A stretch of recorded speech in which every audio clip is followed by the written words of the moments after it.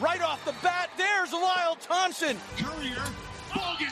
Kylie Ohlmiller showing off those shifty skills. Schreiber driving hard down the alley, and he scores. What a goal from Josh Bird. Caleb Trainer Flips and scores. You're kidding me. By Dylan Ward. Gets topside. Rambo scores! Welcome to Pro Lacrosse Talk, your go-to podcast for interviews with professional players, coaches, and executives, as well as the latest news and analysis from all three professional lacrosse leagues. Now, here's your host, Hutton Jackson. When you need mealtime inspiration, it's worth shopping Kroger, where you'll find over 30,000 mouth-watering choices that excite your inner foodie. And no matter what tasty choice you make, you'll enjoy our everyday low prices, plus extra ways to save, like digital coupons worth over $600 each week. You can also save up to $1 off per gallon at the pump with fuel points. More savings and more inspiring flavors make shopping Kroger worth it every time. Kroger, fresh for everyone. Fuel restrictions apply. Another day is here, and you're ready for it. What to wear? Check. Breakfast, lunch, and dinner? Check. Planning for what's next and how to save for it? That's where Bank of America can help. For your financial to-dos, Bank of America has experts ready to help get you closer to your goals. Get started at one of our local financial centers or 24/7 in our mobile banking app. Find a location near you at bankofamerica.com/talktous. What would you like the power to do? Mobile banking requires downloading the app and is only available for select devices. Message and data rates may apply. Bank of America N.A., member FDIC. What's up, Pro Lacrosse fans? Welcome to another edition of Pro Lacrosse Talk presented by Fanatics. I'm your host, Hutton Jackson, and today I'm joined by PLT contributor Brian Andrews, as well as Joe Keegan and Jake Watts of the PLL, and we are talking all things PLL college draft. It's less than a week away, actually, as the time of this recording, so we are getting really, really close.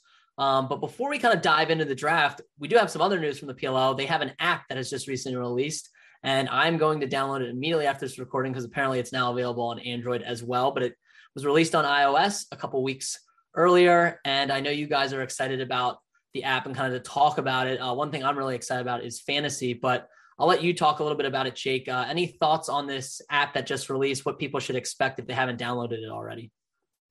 Yeah, super excited about our new app that we just launched, completely owned and operated, built in-house, which allows us to be very customizable moving forward and create experiences for the fans that they've been asking for. Really just a one-stop shop for everything PLL, from tickets to merchandise to academy to stats.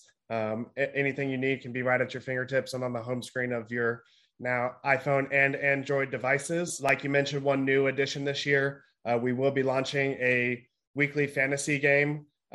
We are calling it Player Royale. We are very excited to release this to the public. We think it's going to be a great way for fans to get to know players more, be engaged with every single one of our games. We went with the weekly fantasy aspect this year to build out the concept, and maybe in future years we can look into season-long formats. But this year you'll be picking 5 positions or 5 players in 5 different positions weekly, based off a tiered-like system, similar to DraftKings, salary cap, and things like that. Instead of money, we're using tiers. This is to foster some strategic thinking and promote more diversity in roster selection. So week to week, those tiers will change based off player performance. Super excited to roll this out, and I think the fans are going to love it. No, of course, I'm a fantasy fiend, so I'm certainly looking forward to it. I've enjoyed playing IL's fantasy game, and I like doing that. You guys are doing the weekly because they'll allow people to drop in, if they maybe missed the boat the first couple of weeks, or maybe they miss a few weeks. I know I've missed a few for IL, so it's nice, I think, to give people the option to play full season long, as well as hop in when they, are available to do so. Certainly looking forward to that. Any other details with this app, Joe, that you kind of want to bring to, potential listeners' attention if they haven't already downloaded it yet? Yeah, I think one of the cool things is that you can follow your favorite team like never before, right? One of the first things once you download the app is your ability to select your favorite team and then stay up to date with everything that happens, right? Whether it's, your favorite team facing off, like that's personally for me, that's how I stay in the loop with the Celtics, throughout the season. I'm not checking the schedule every single morning, but I'll get that push notification when the game starts, push notification when there's a big Jaylen Brown dunk or when there's a trade, right? And that stuff just like finding its way to my lock screen I want that type of information, like right there, like right on my watch. I don't want to have to go like searching for it, open up Safari and like one of my 40 tabs, have like a stats tab here or, Celtics schedule there. So being able to follow your favorite team, or just a league if you don't have a favorite team, but being able to like select that and get that information that's tailored to you is one of the things that I'm most excited about. No, definitely. And I think too, with, injury news, player movement, it's important for any fan to have. And, if anyone's sports bettors as well, I think that's big for them too, to kind of stay up on that news. So that way you can kind of react before the line moves. So betting side of things as well, I think it's great. But if you're following a favorite team, your team's about to add a few more players. This draft is coming up. It's going to be on ESPNU at 8 p.m. Eastern on May 10th. Looking forward to that. You'll have Kark and Boyle on as analysts and Chris Cotter as the host of this draft. So certainly looking forward to it. It's almost here. So let's kind of dive right in. I'll start with you, Brian. We're going to start, kind of going pick by pick just in terms of teams, but we're more focusing on what teams' needs are necessarily and kind of what their targets could be. It's not going to be a full mock. But I think most of us, if not all of us, are in agreement that Chris Gray will be the number one pick, the leading point scorer in NCAA lacrosse with 401 points now after that game against Duke past week. Brian, I'll start with you. What were your thoughts on this addition of Chris Gray to the Chrome if they do take him number one overall? And then what are some other needs do you think that they could address later rounds? Yeah, I'm not going to waste any breath really arguing against a great pick or thinking someone could fill the role better.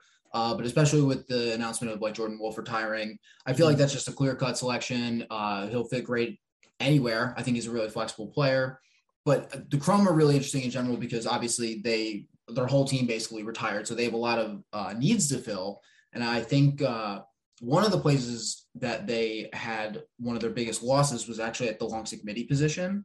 And I think a really great candidate for them in the second round is Kobe Smith to fill the void of Joel White, who was a huge assist for them on faceoff wings, which I think they need massive shoes to fill. Eli Salama could definitely fill those shoes, but I think having options for them would be really great. The Chrome also aren't really as great in transition historically, and with all of the people that they're losing, it's something they really, I think, need to focus on and something that gives a lot of teams big advantages in this league. And for them to really compete, they're going to need to keep up with that. And I think Kobe Smith could really help them improve from being fifth in transition opportunities and fifth in face-off percentage with some additional wing ground balls. So I think they're going to target Kobe Smith or an available LSM at that position, which I think might catch some people off guard as there are some high-profile names coming out of this draft. No, absolutely. I think Kobe Smith would be a great pick for them. It'll be interesting to see if he goes in the first round. I feel like he's getting a lot of love recently, but for he's one of the polls that I could see kind of going, maybe later in the second or as early as, late in the first. So definitely interesting. I don't hate that at all. I personally think, they could also add some offensive firepower, whether it be another attackman like an Asher Nolting, if he's available on that lefty side. I know they have Brendan Kavanaugh that's going to fill that void, and Cole Williams they picked up as well. But, after that Gutterding trade, they kind of had a vacancy now on that left side. So that's kind of why I like maybe Asher at, if he's available, then I think he will be in the second round. Jack Hanna's another guy that's pretty versatile. I think would help that young midfield core that, lost Ned Crotty this offseason as well. Joe, your thoughts on the Chrome? Obviously, we talk about Chris Gray going number one overall, but what are some other needs that you think they have or targets that they might target in these later rounds? Yeah, I think it's likely that Chris Gray is going to go number one. Like you said, that's their biggest need to get that go-to initiator. Brian hit the nail on the head. They need an LSM. I'm not too sure that Kobe Smith will be there for their second pick, but we can get to that in a minute. I think their other need is a lefty, like you said. That's a hole that they had when Gutterding got traded. It's a hole they had when Gutterding was on the roster. Justin Gutterding wasn't shooting the ball well. So they needed to address that position for some time now. And obviously the best fit in this draft at that position is Logan Wisnauskas, who's really more in the conversation for the number one overall pick than he is for number 9. So if they don't take Logan Wisnauskas number 1 overall. Are they going to get another chance at him? Do they have the ability to trade back into the first round like we saw so many teams do in that NFL draft, right? Identifying the guys that they liked and trading in to get them. Not so sure there, but I think that finding a lefty, whether it's Wisnauskas or someone, a steal in one of the later rounds, there's plenty of super senior goal scorers at that lefty position who could crack this roster. Finding a lefty in an LSM, and then you touched on it a little bit, but potentially a goalie in a deep goalie class. I would put that as probably their 4th need. But if they can come out of this draft with a go-to initiator, a lefty, an LSM, and another goalie, I think that's a win for Chrome. No, definitely. And I'm of the belief that Scanoni is their guy, but certainly there's a lot of goalies coming out. Wouldn't be, bad to add another one, have some competition between Scanoni and Washuta heading into training camp. Jake, what are your thoughts on the Chrome? Anything that we haven't hit on that you kind of want to touch on? Not too much to color in. I think if there were betting odds on Chris Gray to go number 1, he'd probably be minus 150 minimum. That's like how much of a need they have at that position. Need a quarterback on the offensive end. But honestly, this is a team with the most needs to fill. You can pick any position and they could probably upgrade at. A lot of it was colored in by you guys, but really, hopefully they can maybe wait off and get lucky with Wisnauskas in the second round, but I just don't see that happening. No, definitely. And, last year, the Atlas had the top pick in the draft. More discussion last year, I think, between Sowers and Teat.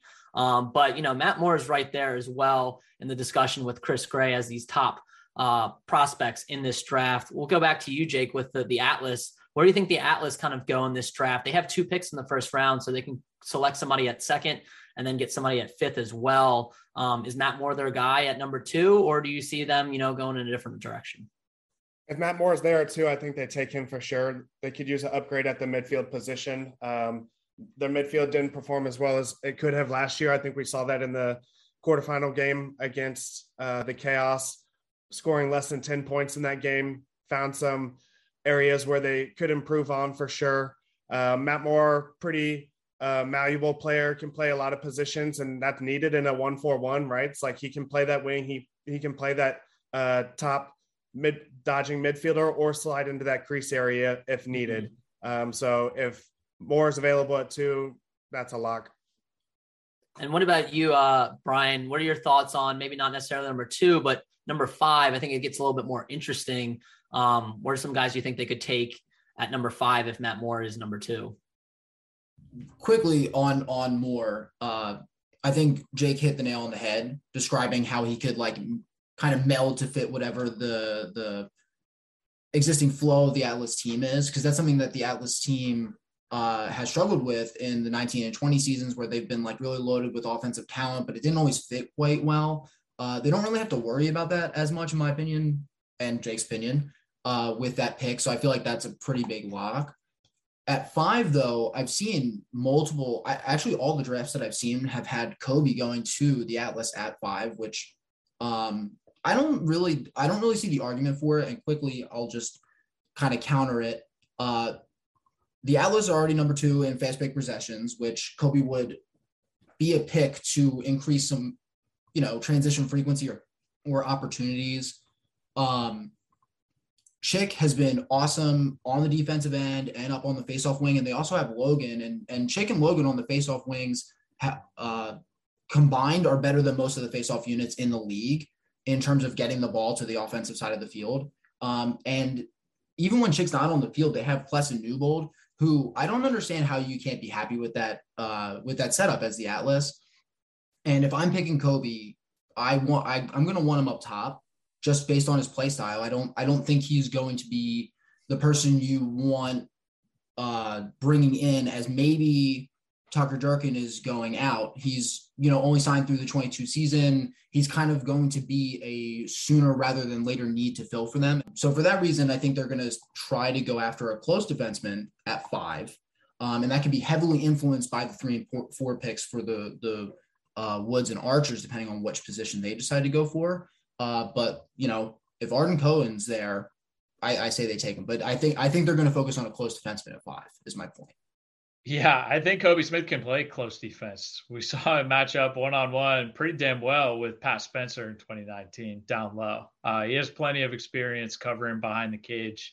And in this league, we've seen close defensemen run, most notably Jared Newman back in 2019, but he played close defense that entire year and sparked plenty of transition. So if you put Kobe Smith down at close, up at pole, I think he's an upgrade for them at pole, and I think he has enough versatility that he could play close. And his decision making, I don't know that there's a better passing pole in college lacrosse right now. With all of the picks that Atlas has, I don't think that they have a ton of needs right now, just based on how well they performed last year. If they can get 2 of the best players available in Matt Moore and Kobe Smith, then those 2 and 5 picks would be huge. And to note, Coach Rubio does have some history with Kobe Smith as well. He coached him a little bit, so there is some history there prior. I think the other reason too why, if the Atlas don't grab him at number 5, the Chaos are going to grab him, I think, with one of those 2 picks, because they have a need at pole as well. And he's their type of guy, I feel like, that can get up and down the field, push and transition. So unfortunately, I don't know how well that works for, Chrome getting him, but I definitely think his stock is rising, as you guys said. And we mentioned Cohen a little with the Redwoods. So let's go over to the Redwoods. Brian, do you think they go with Cohen at 3, or do you think they maybe look in a different direction, offensive side of the ball? It's for me, I like Cohen here, not just because he's a Notre Dame guy, but I just think he's the best pole available, close defender. And I think he would be an upgrade over Finn Sullivan, not to take anything away from Finn Sullivan and that Redwoods defense that's been stout even in the absence of Matt Landis. But what are your thoughts on what the Redwoods do at number 3? I'm really torn for the Redwoods between probably Cohen, because he'll still be there presumably, and Montgomery. I think that, adding some depth to their midfield and a guy that I think personally would fit into their offensive scheme, which is very ISO dodging heavy. I think he'd fit in really well there and would be able to beat his matchups. And I think that would really assist the Redwoods offense. So I don't have a good grasp, but those are the 2 things that I think that we'll be looking for in the first 2 rounds for the Redwoods, is either a defensive or a midfield, and which side they choose first, I feel like could be a coin flip. Maybe I'd give Cohen better odds of going first though. And Jake, what are your thoughts on at number 3? I know you're eyeing a guy that, is getting talked about in the first round, but maybe not as high as 3 by most people. What are your thoughts on what the Redwoods do at number 3? I think Cohen is a natural fit there. Could use an upgrade at the pole position, but one guy I'm really looking at for the Redwoods based off just strictly need is Jonathan Donville. I think I've been super impressed with his play this season, especially off ball. Just vividly remember the Virginia game where he had 3 kind of good spacing off ball goals. That is a huge need for the Redwoods. When we think back to all the playoff games and close game situations that they get stagnant within the last 2 minutes of the game because they have a lot of Dodgers that end up being right on top of each other. And they don't have that guy who is able to fill those vacant spots for where Sergio and Miles are dodging off of. And so I think about that position of Miles dodging down the right side, rolling back, hitting Donville on the high crease area for a off ball goal. So maybe high for 3, but they don't have another chance at him until round 3. And I don't think Donville falls to round 3. So it's if you really are trying to fill a need like that, you would maybe going a little high at 3 here for him. But so Cohen and Donville are 2 guys I would look at for the Redwoods for sure. No, absolutely. I like that a lot. He was the number 1 pick in the NLL draft last year. He'll play with Panther City. And I think, he's getting a lot of love for the first round, but maybe not as high as 3. And I think he made a good case for why, we could see him go as high as 3. Joe, what are your thoughts kind of on what the Redwoods do? Yeah, I think this is really the first domino to fall. We talked about Gray going number 1, Matt Moore going number 2. This is the pick that I could see going in a few different directions. Most likely Arden Cohen to slide into that defense and really take some of those number 1 matchups to free up Eddie Glazner and Garrett Epple. But if not Arden Cohen, I think Logan Wisnauskas at this point would be the best player available you can make the case that Logan Wisnauskas is the best overall player in the draft. Mm-hmm. He might win the Tewaaraton. You have to consider him at number 3. I think it's tough with Matt Cavanaugh, Ryder Garnsey, Charlie Bertrand on that lefty side. But Nat St. Laurent has never shied away from adding an offensive toy and making it work. A lot of people doubted that he could make it work, bringing in Rob Pannell and bringing back Jules Heningberg in 2021, and they had the league's best settled offense. So maybe they add another weapon there, or maybe to Brian's point, they add Nakai Montgomery, and maybe they deploy Nakai in a role, and maybe Sergio Perkovic gets back to a role, right? With Nakai in the mix, they would have so much midfield depth that maybe they have some of those guys in a flex midi role to really give themselves that spark and transition that they've lacked really since 2019. I think they came out of the gates flying in the first season and got a reputation for being a team that runs. It's really not the case. They might be the most settled 6-on-6 team on both ends in the league. They don't run off TDs, wins. I think they could put Perkovic on the wings more for TD to create some early offense. But last year, they scored less than a goal per game on fast breaks, by far the lowest in the league. Some teams are tripling them up on fast breaks. So to Jake's point earlier about them stalling later in games, I think they probably need to get some of those easier goals earlier in the games by having better athletes on the field and better playmakers moving from defense to offense. So you have to consider Nakai there, just like you have to consider Wisnauskas and Arden Cohen. And whatever this decision ends up being, whether it's one of those 3, whether it's someone else, whether it's a trade, is really going to dictate the tempo for the rest of the draft. No, absolutely. And I think it directly, affects the Archers, who really, their strongest needs are maybe guys that they're not going to get in that first round because it'd be a reach.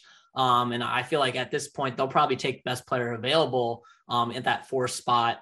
They have a need at face-off. I think that's well documented. They're bringing in Tyrell Hammer-Jackson after trading away Stephen Kelly this offseason. So obviously, they have that. They have Connor Gaffney as well. I don't think those two are long-term fits for them. We'll see. Maybe they'll impress this offseason or this season. But I think that's definitely a need. And, filling in the void of Drew Adams and goalie as well. But again, I don't think we'll see them address those needs in the first round. Brian, where do you think they go with this number 4 pick? Do you think they take, whoever the best offensive player is available after, those guys go, or maybe even Cohen too, a defensive player, even though their defense was one of the best in the league, it wouldn't hurt. What are your thoughts kind of on what the Archers do here at number 4? Yeah, this one is probably the most confusing. It could go the most ways as the dominoes are falling. I do think, one, they have to also address the Jackson Place retirement because now they're lacking some depth down low. I don't think they go after a goalie first round. I think the 2 things that are most likely to happen are also a defender or a midfielder, not to be a broken record. And they could go for Nakai Montgomery, or I think a cheekier pick for them would be Donville. And a lot of that has to do with the fact that the Archers are kind of, I don't know if it's surprising or not, but the 3rd most efficient 2-man game offense in the league, but they don't really have many 2-man game initiations, not as many as other teams, but they're really efficient. And I think adding a guy like Donville could increase the versatility of that offense, get them more opportunities in their most efficient offensive set and really help them. And I think that would kind of, if Donville falls down to here, I think that could be like a steal away from the chaos, taking a guy away that could really just automatically fit into their system for a lot of really obvious reasons. So they could go a lot of ways, but I think that's my funnest pick for them. But I think it's probably midfield or defense first. And even though there's a giant hole to fill at face-off, I think you could wait till the 2nd round to try to address that need. Yeah, no, that makes sense. And yeah, I think, they're going to kind of have a good opportunity to get an impact player, even though this team, like we said, is pretty well set other than the 2 positions that we mentioned. Jake, with the assumption that Donville is taken at 3, who do you like the Archers taking at number 4? I really like Nakai at this spot.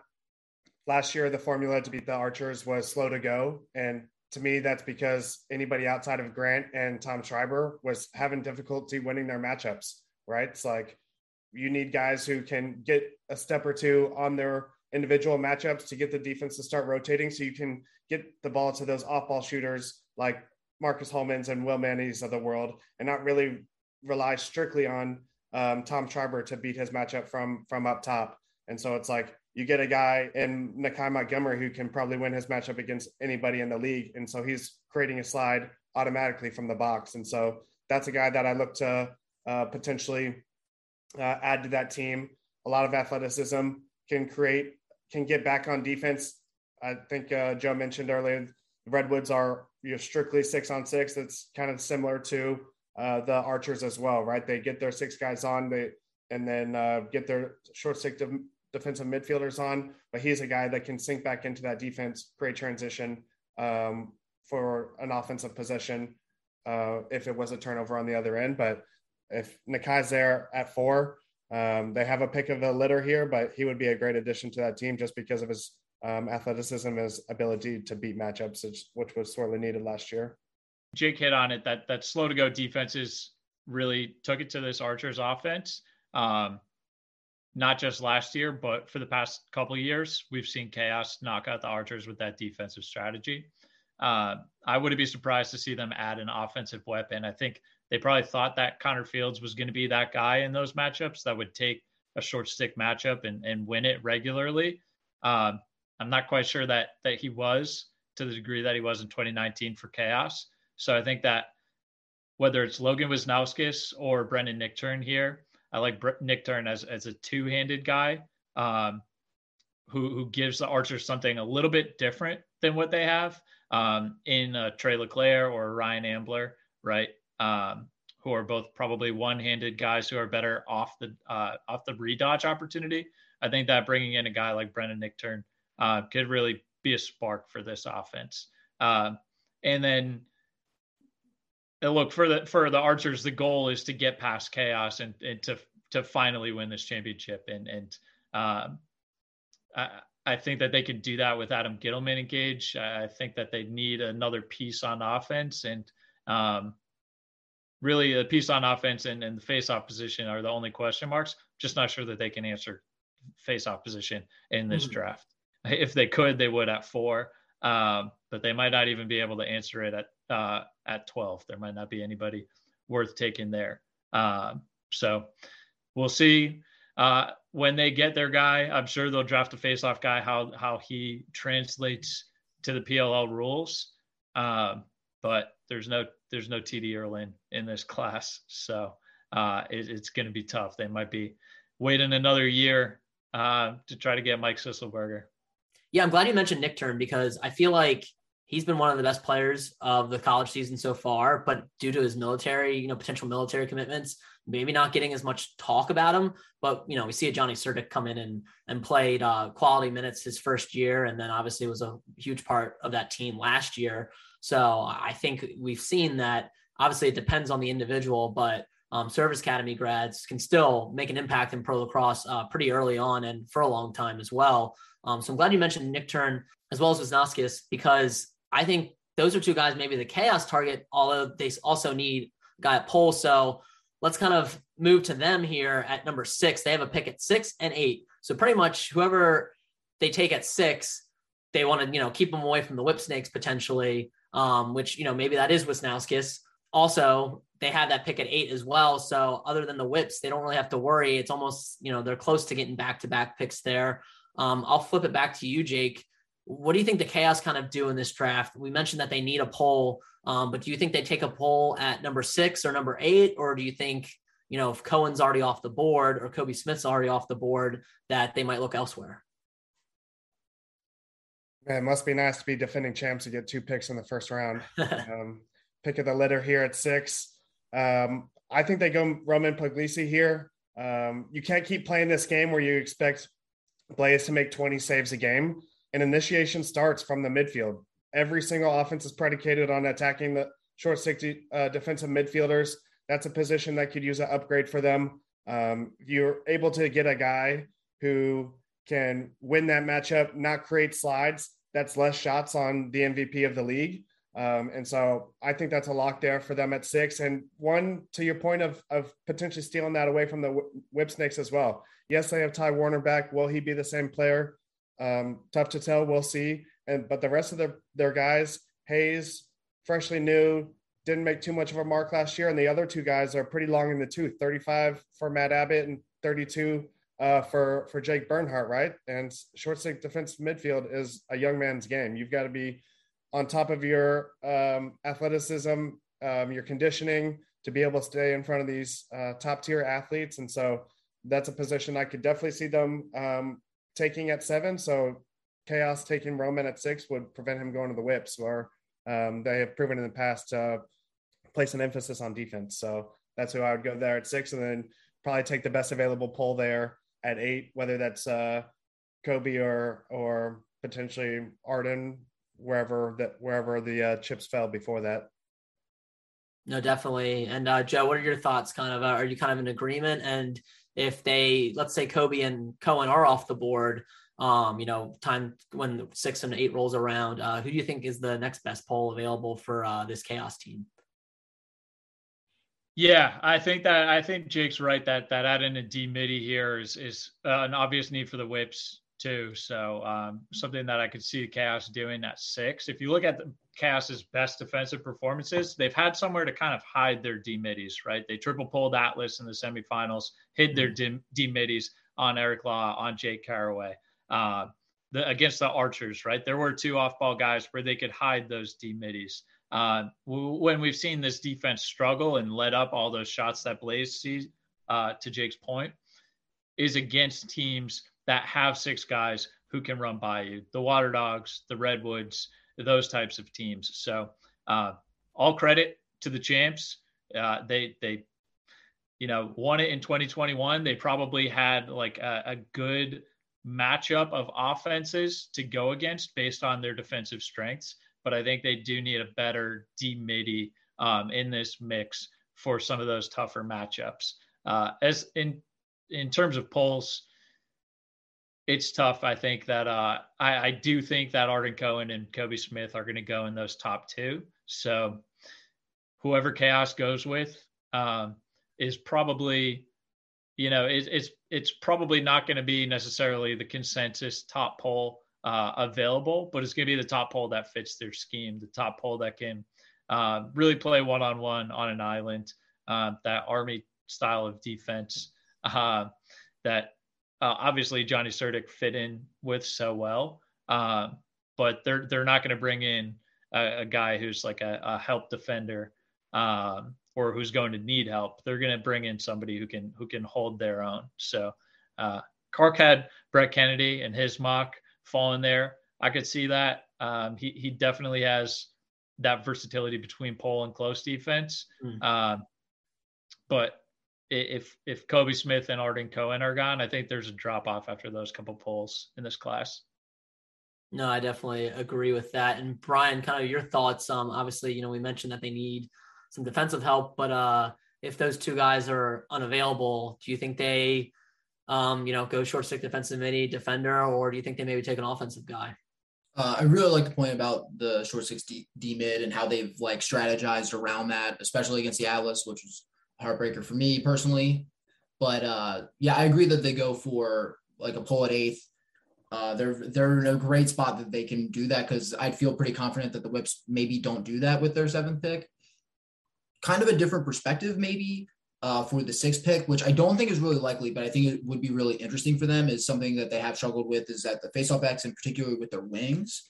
And I think adding a kind of like not a 2-way midi, but kind of like a Costabile type, athletic, get up and down the field, can go back if they need to, type of midfielder.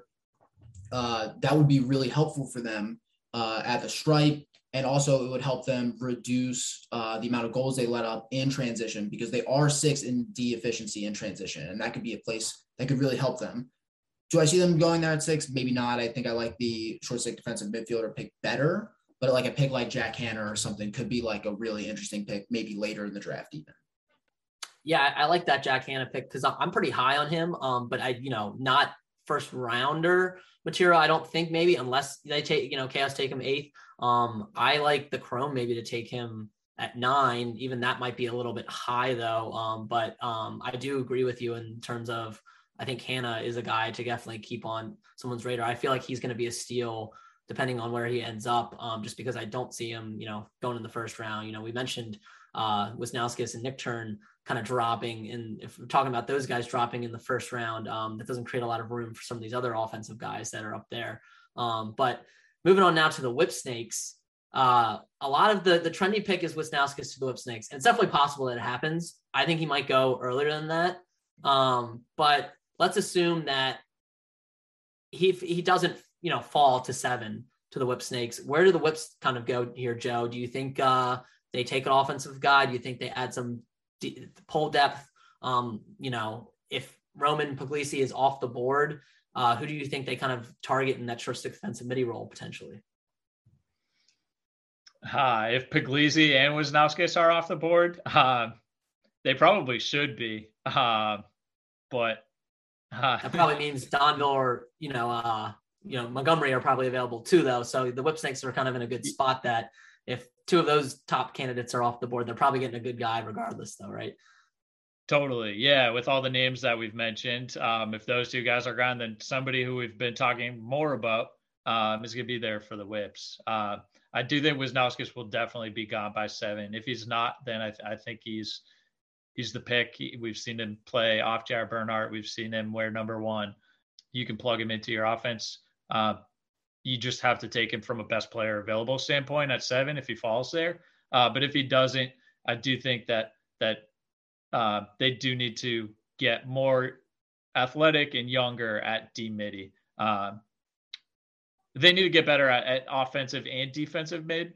But I think we'll see a huge year from Connor Kirst, who spent all last spring playing attack at Rutgers and then all last summer trying to adjust to play midfield in the pros, which is the single toughest position to make the jump from college to pros is midfield, offensive midfield. So Connor Kirst, Chris Islanian, a couple of those guys will get a better chance this year to take over, take the torch from Mike Janichuk and John Haas. Obviously, Brad Smith is one of the best in the world at that position. So I do think they probably have more depth there than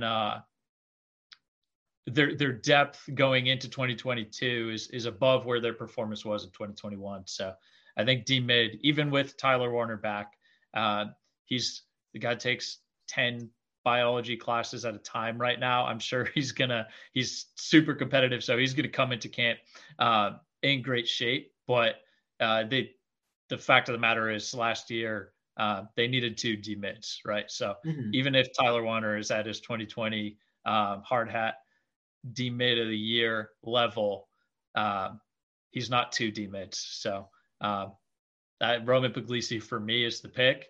And yeah, if Wisnauskas and Puglisi are both picked, then the Whips are going to be in pretty good shape. They're going to have their pick of some great players. No, definitely. And I'm glad you mentioned Kirst too, because like we said, midfield is tough to crack into. He's been playing defense with the Swarm in the NLL. I think that's going to benefit his game coming in the summer. He'll be in good shape. So that we could see a jump from him. And I've been high on Chris Islanian, who can kind of play both, righty and lefty too. He's versatile. So the Whips are going to be in good shape, I think. Maybe let's look at some later rounds too for the Whips. Is Bubba Fairman another Maryland guy that maybe you think they could target in later rounds? We don't think he's going to be a first rounder, but let's say Puglisi's not there. Do you think he would be a good impact player that the Whips could draft, Joe, if he's in available later rounds? I think it'd be a good impact player for anybody to target. I think that his a lot of the things that coaches evaluate are the soft skills, right? Everybody has like the stick skills or the athleticism to translate to the next level, but the soft skills of like what type of locker room guy are you? I think Bubba Fairman's switch to D-mid, not just going into this year, but after injuries, in February, right? He didn't spend all fall ball playing D-mid. He made the jump because it was the best for the team. The team hasn't missed a beat. So anytime you can add a guy like that to your locker room with the versatility and the willingness to be versatile is going to be really impactful. And that's probably the guy who can make an impact from day one. We saw it with Ryan Terefenko and Danny Logan, who were second-round picks last year. Probably should have been top 5 picks, if we're being honest, and going back and redrafting. Maybe top 6. Last year's class was loaded, but they should have been first-round picks, right? So you look at Fairman, I think there's no team that shouldn't have him on their boards, right? Everybody should be considering him. No, absolutely. And 2 teams we haven't talked about because they don't have a pick in the first round are the Water Dogs and the Cannons. Cannons chose to make a lot of moves this offseason. Water Dogs kind of did that the offseason prior, and it paid off for them. I'll go to you, Brian. Where do you think the Water Dogs kind of target in this draft? No really big needs other than maybe some depth adds, I think, at LSM or face-off. But, kind of where do you think the Water Dogs target? Maybe more of a position group that you think they're going to target instead of a player that they're going to target.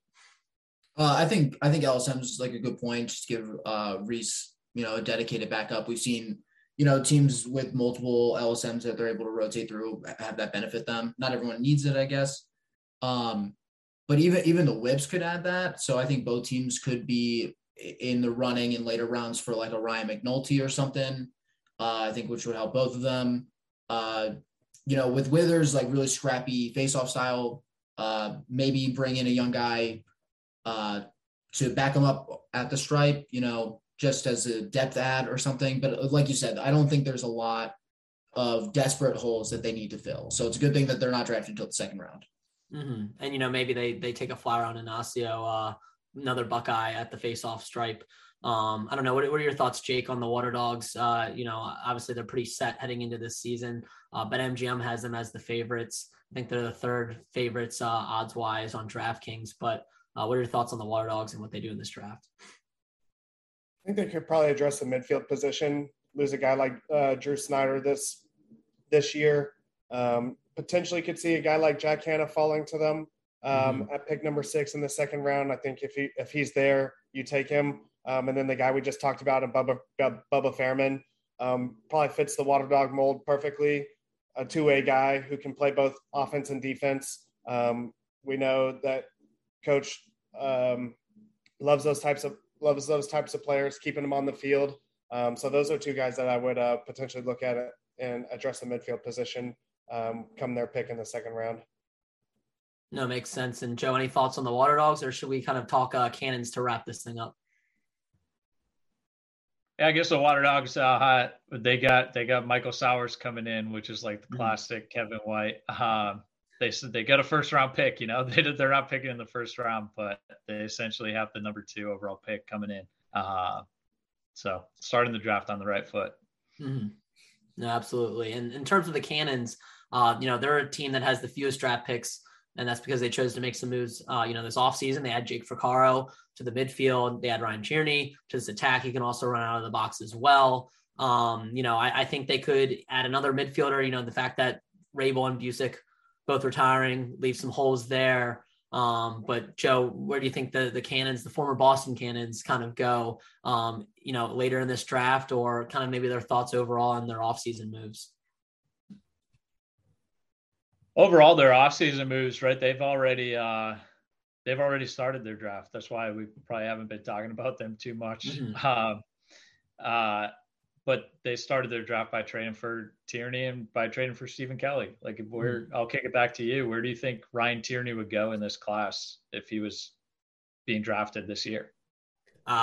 This year, yeah, I think he'd probably be in the discussion for a first rounder, late first rounder, maybe even second. So I think what did they trade a second rounder for him, or? They traded picks 26 and 20, and they got back Tierney in pick 23. So yeah, so I think it was a great trade for Coach Quirk there. And I think this offense, the more free flowing offense, kind of with Lyle kind of being the center of it, is a better fit for Ryan Tierney overall. So I think we could see him, kind of surge a little bit in this season compared to last year. So yeah, I think that was a great ad. I think you mentioned Stephen Kelly. I think that gives them, an upgrade at the face-off stripe. I think Kelly still has some stuff to prove, but bringing in Alex Woodall as well is a great tandem. I think you could make a case that they have a top 3 face-off tandem with those 2 guys. maybe top 3, top 4, just on, neither of those guys I would maybe rank up in the TD Ierlan, Jake Withers, Trevor Baptiste realm, but they've competed against those guys. They've done well against those guys. And you have those 2 guys now on your roster. It really gives them a different change of pace. So I like that move. What are your thoughts, Brian? Face-off wise, I think they're set. Do you think they add some depth at LSM? Brody Merrill probably only has a couple more seasons in them. They target the defensive end. I don't know. What are your thoughts kind of on the Cannons? Maybe again, not player specific since we don't know who's going to be available at the time, but their needs in the draft. I don't ever want to assume when Brody Merrill is going to retire, because as of right now, it doesn't seem like he's ever going to. Depth of pole could be a good fit for them. The Cannons were such like an anomaly to me last year. Like they, aside from a few pieces that I think they're addressing with trades, like we're already discussing, I think they had all the pieces to put it together, and I just think that they couldn't figure it out in some cases. There are a couple games that they really had under control, except for like their fast break defense, and sometimes they just weren't able to put it together on offense, even though they had one of the more efficient offenses in the league. So I think just having another year together and the additions that they've already had, I think it's hard for me to make a decision about what to address first for them in the draft, or how much impact that would have, because I do think that they have a really good team put together, and I think it just lacked a little bit of cohesiveness in year one. So I don't really have an opinion, to be honest. Yeah, no. And since they are picking in later rounds, it kind of, it's going to be maybe a best player available, situation for them. Well, that wraps up kind of our 8 teams. I'll go around the horn one more time and see you guys, any parting thoughts, hot takes, last words you want to get off before we wrap this podcast. We'll start with you, Jake. What are you thinking this draft wise? Any parting takes? I think it's an exciting class. I think thing about this year is there's a ton of competition to make rosters, right? I mean, rosters are pretty much already set for these guys, so it's going to be tough to break through. So you've really got to prove yourself in training camp in order to make that 19-man roster come into the season, even for these like first round picks that we're really high on, right? It's like you've got to make a statement to get a spot in this league. And so I think that's great for the future of the sport. Tons of talent to go around, and really excited to see these NCAA championships, to see these guys who stand up in these pressure time situations. And then we're going to see those diamonds in the rough, the Stephen Raifuses picked in the 4th round, and we look back and he should have been a first round pick, right? So who's that guy going to be this year? Is what I always look forward to. No, definitely. What are your thoughts, Joe? Yeah, I like that point by Jake. Stephen Raifus, Charlie Bertrand, Jackson Morrill, the list could go on. Like there was, it wasn't just a last year thing. It wasn't just like a Stephen Raifus thing. There were several guys who stepped up. So excited for 32 kids to get their chance. And hopefully the teams find guys who fit their needs that we discussed, and some of these guys can have some great long careers. Excited to see them on the field this summer. No, absolutely. Especially with all these retirements, getting a little bit of a changing of the guard. A lot of guys, young guys already in the league that are stepping up, but might be some new faces of the league coming in as well. Brian, parting thoughts on this draft? I'll end the episode with a hot take that's totally unnecessary. I think that Ruvier can just trade away all his 3rd round picks, and I don't even think they have 4th round picks because they don't need them. I think they can trade them for future drafts and take their first 4 picks or so, and I think they're golden for the season. But I don't think that will ever happen, but I would love to see that. It is interesting. It's hard to kind of discuss some draft day trades that could happen. You could see maybe Rubio does have something up his sleeve. Maybe the Chaos are trying to move up a little bit more, trade back too, because they have 2 first round picks. Definitely interesting to kind of see if we see any draft day trades. So I definitely like that thought process. Last year, I think one that was really exciting for everyone to see unfold was Gobrecht going from the Archers to the Water Dogs. And that proved to be a big trade that made an impact, on both those teams. So yeah, definitely interesting to see. I don't have any hot takes, but I'm definitely excited. I'm excited to watch this live draft too on ESPN. I think it's going to be great to be able to watch it on ESPNU, where we've been able to watch so many college lacrosse games. It's going to be a seamless transition going from watching college lacrosse on ESPN to watching the PLL on ESPN this summer. So certainly looking forward to that. But that's going to do it for us. Reminder that this episode is available on any podcast as well as on YouTube. You can watch on Spotify as well. If you enjoyed it, subscribe, leave us a 5-star review on Apple or Spotify. Thank you, Joe and Jake, for joining us. And thank you guys all for listening to another episode of Pro Lacrosse Talk.